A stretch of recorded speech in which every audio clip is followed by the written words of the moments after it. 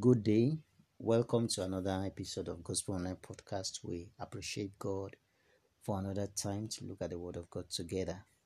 Last week, we looked at biblical fasting for disciples of Jesus, and Jesus Christ affirmed that it is for us at this time to fast and pray unto our Father who is in secret, and the Lord will hear us.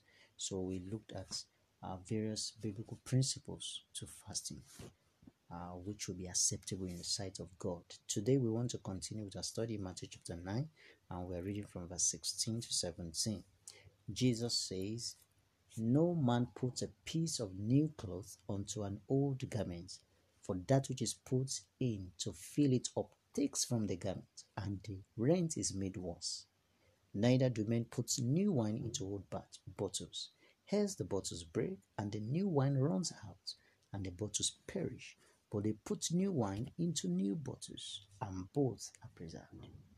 The passage in Luke chapter 5 verse 36 says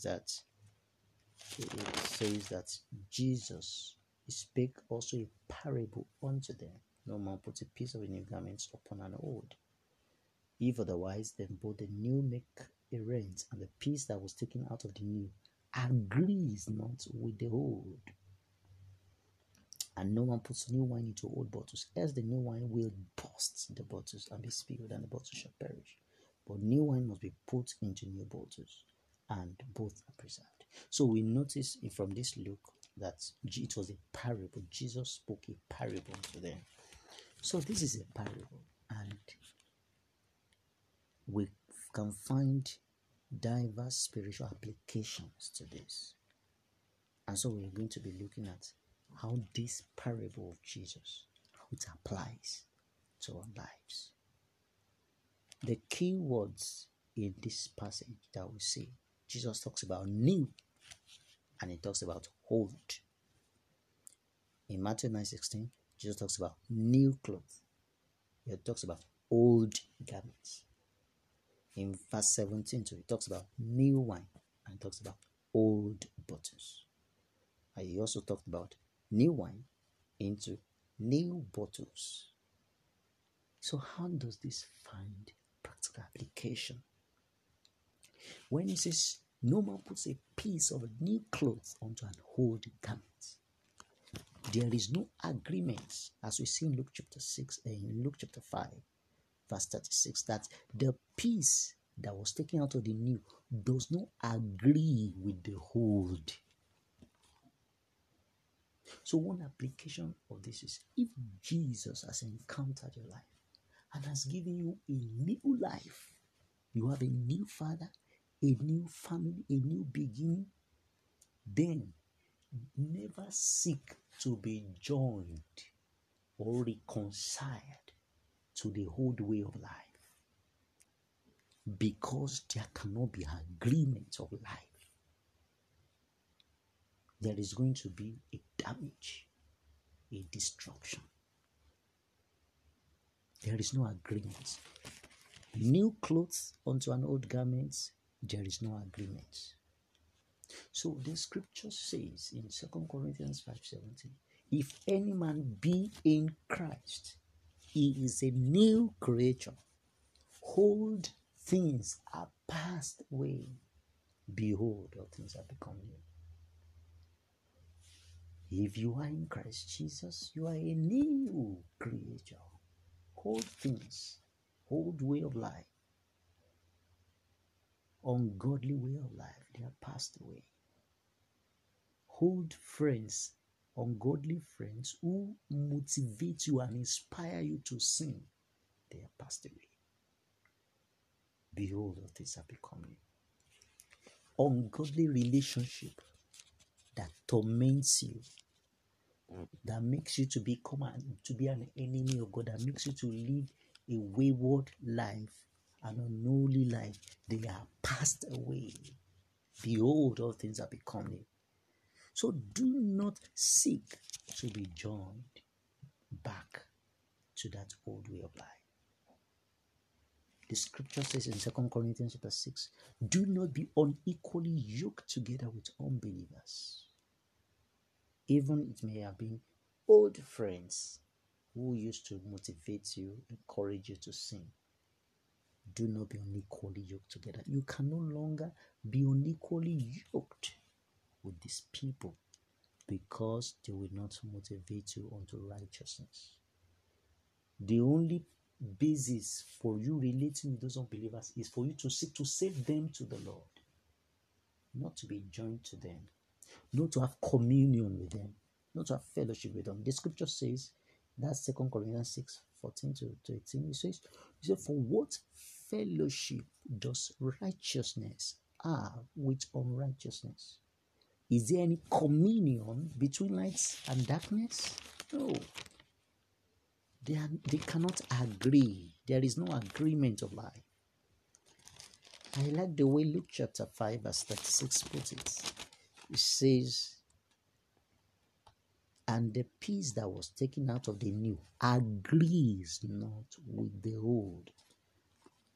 Don't seek an agreement.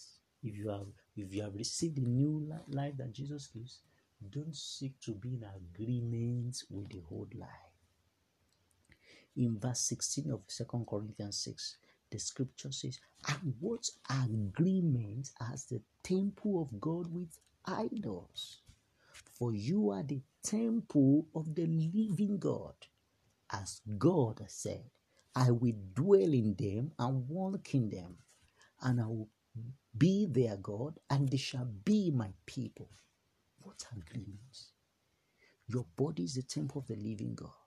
Your body is like the new bottle, which is to receive the new wine that God gives, the Holy Spirit that God gives, the anointing of the Spirit, the life and fullness of Jesus, the preciousness of the presence of Jesus. That should be what your life should contain. But if you go about seeking an agreement with idols, then you are making yourself to become an old bottle. You are making yourself to become an old wineskin that will no longer be compatible with the newness of the life of Christ. The scripture says in verse 17 of 2 Corinthians 6, it says, therefore come out from among them and be ye separate, says the Lord, and touch not the unclean thing, and I will receive you. The Lord Jesus demands separation from the world, from the ungodly ways of the world, from the ungodly views of this present world. The Lord demands consecration. If you are going to continue in the life of Jesus, if you are going to receive the anointing of the Holy Spirit and allow that anointing to work in your life and through your life, consecration is required. You need consecration to get the anointing. You also need consecration to allow for the anointing to continue to function properly. If you choose to live an unconsecrated life and you join yourself to idols, you dip yourself into uncleanness, into unrighteousness, you touch unclean things, and you still want to be using the anointing of God, if you do not repent, you will end up like Samson or like Saul. Samson thought he could still continue to operate the anointing of God. He could still move, tell the Holy Spirit to move. He could still tell the power of God to say, move there, move there. But he did not know that the Lord was departed from him. He was trying to live a dangerous life, trying to find an agreement between the old and the new. The scripture says that men don't put new wine into old bottles. Hence the bottles break, and the new wine runs out, and the bottles perish. But they put new wine into new bottles, and both are preserved. As children of God, if you have encountered Christ, the scripture says in Ephesians chapter 4, that you should put off concerning the former conversation the old man. Ephesians chapter 4, from verse 22. It says that you put off concerning the former conversation, former conduct, the old man, which is corrupt according to this deceitful lusts. The old man cannot be repaired. It has to be put off. And the scripture says, verse 23, be renewed in the spirit of your mind, and that you put on the new man, which after God is created in righteousness and true holiness. So, when we allow the newness of life that Jesus gives, and we put off the old man, we put on the new man, our lives are preserved. Our lives become preserved. It says, when the new wine is put into the new bottles, then both are preserved. So I pray for you that your life will be preserved as you give yourself wholly to Jesus, putting off the old man, putting on the new man, putting on the Lord Jesus Christ, not making provision for the loss of the loss thereof.